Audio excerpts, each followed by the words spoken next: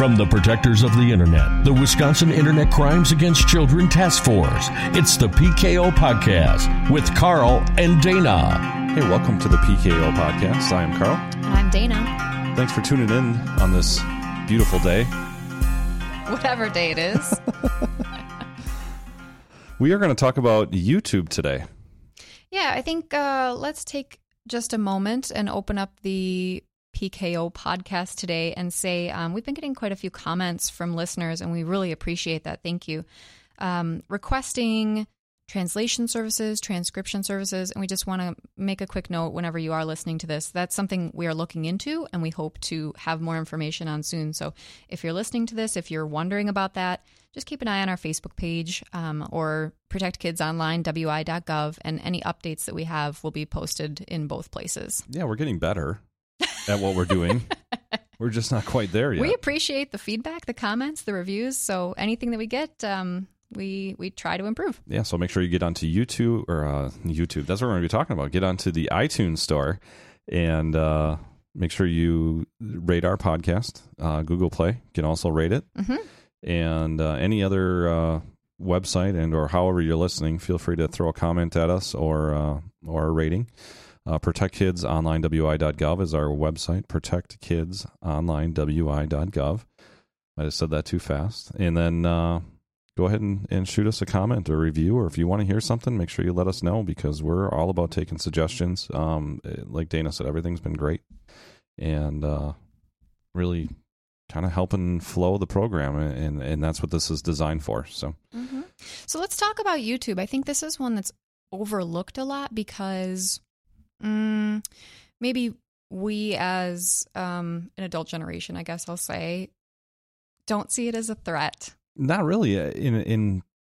It's a social media app, social media website. And becoming more so, I think. I think so too. And I just heard on the radio the other morning on my way into work that YouTubers are actually getting like job offers by doing these goofy things, or like reviewing games and reviewing products from different organizations, because they're seeing that these YouTubers are getting so many reviews. That's awesome. Oh, that's great. That's great for them. Power of YouTube, though. So that's how popular this is. And it makes me think back, what am I doing wrong? Maybe I should be doing that. I wish I could make money that easily. Why didn't I think Maybe of it's that? not easy. I don't know. Of course, we get all of our ratings and all of our reviews and everything from commonsensemedia.org. We got to give them a plug. They have a very good website. Go to commonsensemedia.org, and you can type in the search box of whatever you're trying to look for as far as ratings and descriptions and that type of stuff. And we got to give them a shout out for everything that we do on our podcast. We get the reviews from them because we feel that they're the most trusted that we have found, at least with the Wisconsin ICAC task force. And they have really good information that is geared directly towards parents. Exactly. So when we talk about YouTube, we're looking at the educational value on a 5-star rating. They're rating it a 2 out of 5 stars. So despite what maybe we just got done talking about, the commonsensemedia.org is not saying that there's a whole lot of educational value behind it. The problem is, I guess I don't want to jump to that conclusion. I think that there can be, and I think that we should make note of that. But I think that we also have to point out the risks out there. Oh, and when I go down to risks, they're talking about the sex risk is 4 out of 5 stars. Mm-hmm. Language, offensive language, is 5 out of 5 stars. Mm-hmm. I know I talk about my kids all the time, and kind of that's how, what we're geared for. But, I remember one time sitting in my chair watching a football game, and my son's watching YouTube on his iPad, and I hear the F-bomb flying all over the place, and I about freaked out. And went over by him, and he's watching this YouTuber that's rating this video game that he just got, and that's all this guy's doing is dropping the F word. And I think that's really common that you'll see those video game playthroughs, kind of demos that people are doing of games, and you do see that kind of language all the time. So that's one thing to be really aware of. Drinking, drugs, and smoking, 3 out of 5 star. It all falls into that language. And sex, violence, 3 out of 5 stars. So when you look at it from this perspective, YouTube isn't really the best, but I agree with you. There are a lot of positive things on there. I learned how to put up a screen door on YouTube. Well, Well, and we should also make note that if you have younger children, YouTube has come out with YouTube Kids now.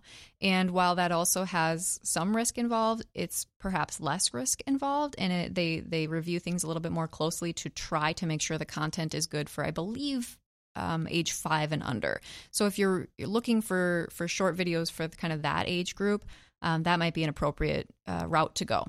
And there is a safety mode on YouTube, so you can set your settings when you set up an account, and YouTube is kind of oversought by Google.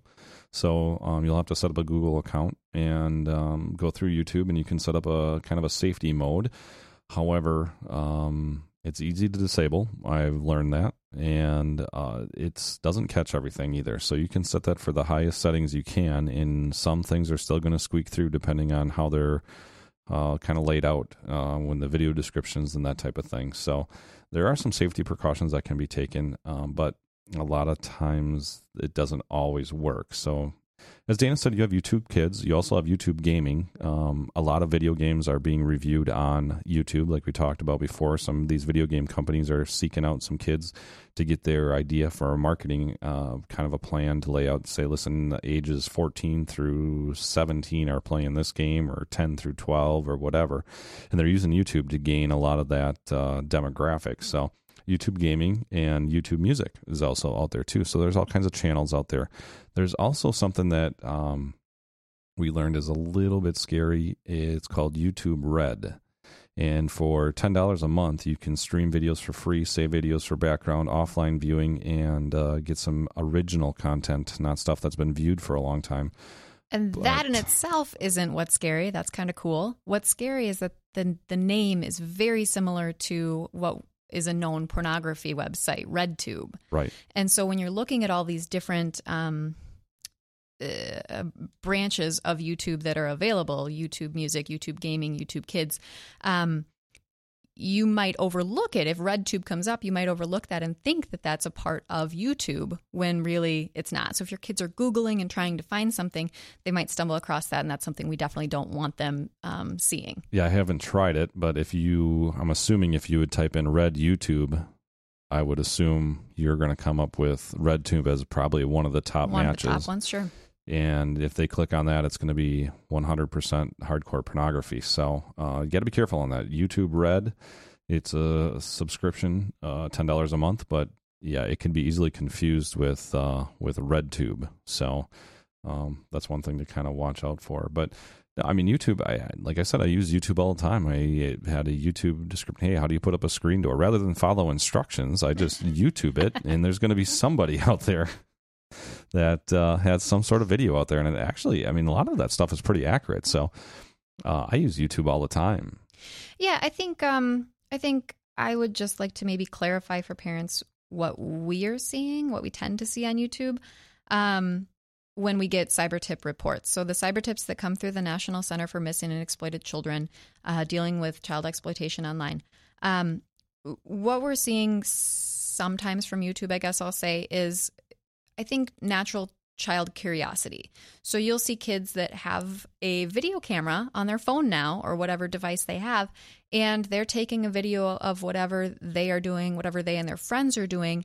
And then I think as part of natural curiosity, they might, flash the camera or show genitalia or something like that. And then that's part of this video that's out there to maybe their friends or the public or whoever they've set for viewing it. And a lot of times it is public. And so that stuff's out there on the internet then. And that's another scary part, too, is one thing is, like we've talked about in our other podcasts, along with these apps, too, such as Snapchat and some of these others where your kids' faces are actually being out there. When your kid puts a video out there, it's out there for the world to see forever. So, I mean, that's one thing to take in mind when some of your younger kids, maybe your 9, 10, 11-year-olds are reviewing these video games. You think it's something that's very innocent, and quite honestly, it is. There's nothing wrong with them going on YouTube, reviewing these video games, and then, posting it. The problem is when Joe Creeper sees that, because they're out there searching this stuff, and they turn around and start chatting with your son or daughter who are doing these video games, and then start friending them, go to my YouTube page, and you can see the snowball effect. And, our whole podcast point is to bring out the dangers of grooming and how these predators are seeking out things. So I don't want to give the impression that we're constantly Debbie Downers on these apps and anything, but through our experiences through the Department of Justice Division of Criminal Investigation ICAC Task Force, it really kind of points us into that direction to say, okay, these things are fun, but the potential is out there for this, or that, and we want to try to help you avoid that. We want to give you the tips and the nuances of the apps to try to help you kind of curb that activity from happening or what to watch for. So like anything else, it's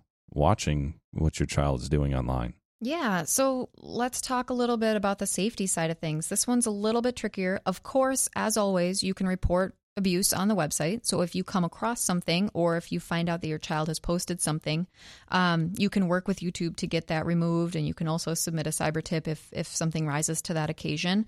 But I think that we're going to have a lot of parents asking, how can I set an approval so that I have to approve something that they're posting or something of that nature? And that's not going to be as easy of a setup with something like YouTube.